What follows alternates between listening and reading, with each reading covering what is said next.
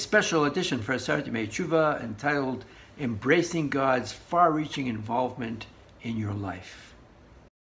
On the first day of Rosh Hashanah, we read in the Haftorah the story of Hannah. I'd like to analyze it to come up with a reason why perhaps we read it on Rosh Hashanah. So of course it's a beautiful story of someone who cannot conceive and she's miserable.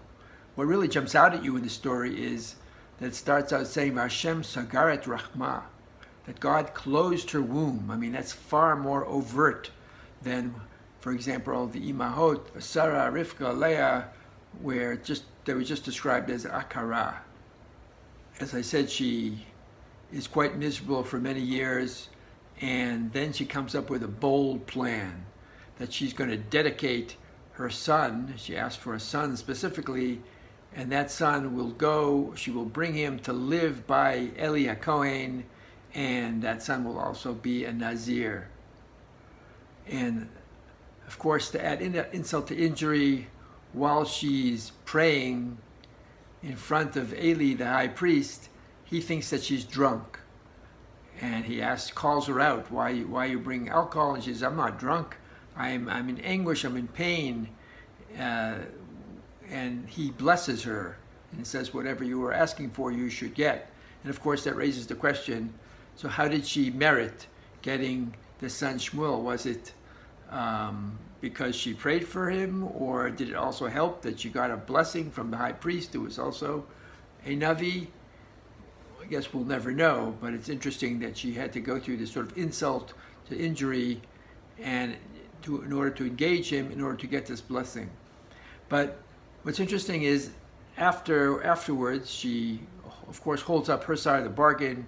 She gives over her son after Shmuel is weaned to Eli, and then she says something which really, if you look at through the lens of Medrash Tanchuma, really is significant.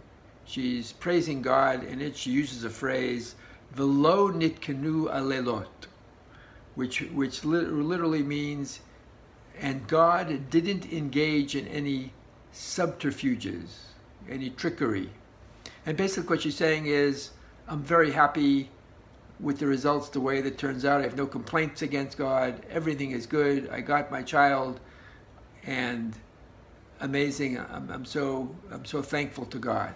But that word alilah sort of really cannot be understated, because in Medrash Tanchuma, it's a very, very big theme, because Medrash Tanchuma sort of takes God to task for alilot that God performs, some kind of trickery or manipulation of events. In three cases I'll share with you. Number one was Adam.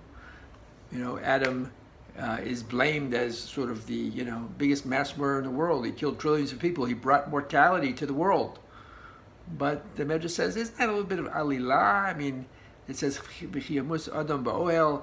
The Torah itself talks about a scenario where someone's going to die, and after all, Hashem looked in the Torah, created the world. It means that God anticipated that there would be mortality. So is it really fair to heap all this guilt on Adam? Perhaps that was the way it was going to be anyways. Of course, it's not a theological question, because God is beyond time, and God knew that death would come into the world, but the Medrash is questioning maybe we're ever slightly too harsh on Adam, because this is something that was inevitable. The next example is also very fascinating. It's the brothers of Yosef, right?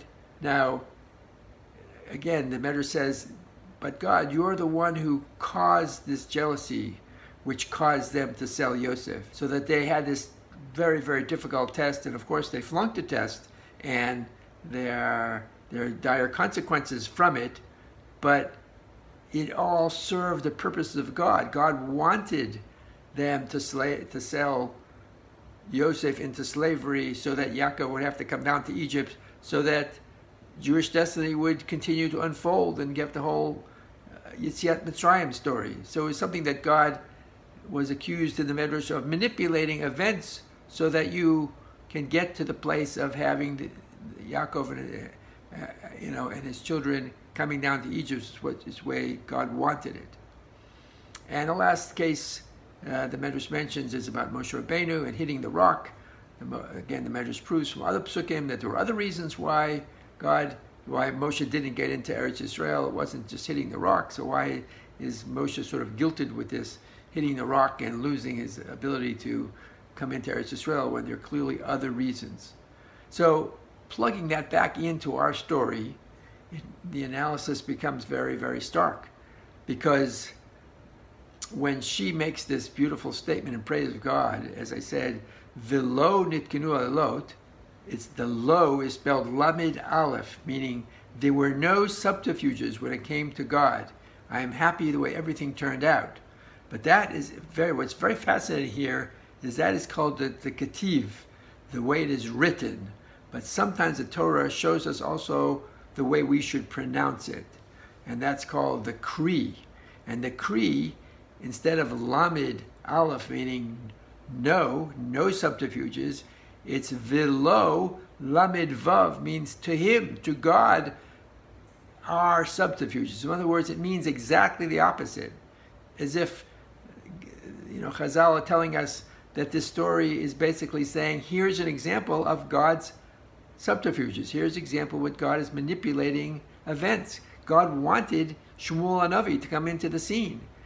Shmuel HaNavi had to be born from a special family and had to be raised by a special person, Eli Cohen. All these circumstances had to unfold as destiny unfolds. And so, again, one could plug this back in the story and say, yes, she is very happy with the way everything turned out. But one could say that there is a theme here that God does overtly intervene in the affairs of man. And perhaps this is why it's read on Rosh Hashanah, because Rosh Hashanah is the first day of the Asseret Teshuva, the 10 days of repentance. So if you want to do Teshuva, you have to really understand the big picture of life. There's a lot of adversity that we undergo in life, and you have to see that, as Hannah did, as a blessing. Even though it's also God intervening in our life, it's a blessing because it's an opportunity for us to grow, just as Hannah did. At first she was miserable, and she got into a sort of a set pattern of not accompanying her husband when he went to do sacrifices, but then she came up with this bold initiative, and so she broke the pattern and she changed the way she acts. And that's really what we have to do Teshuva. We also have to break out of patterns, but we have to understand the ground rules that God operates on the intersection of destiny and free will, and everything is really for the best. I wish you a Gemar Chatima Tova.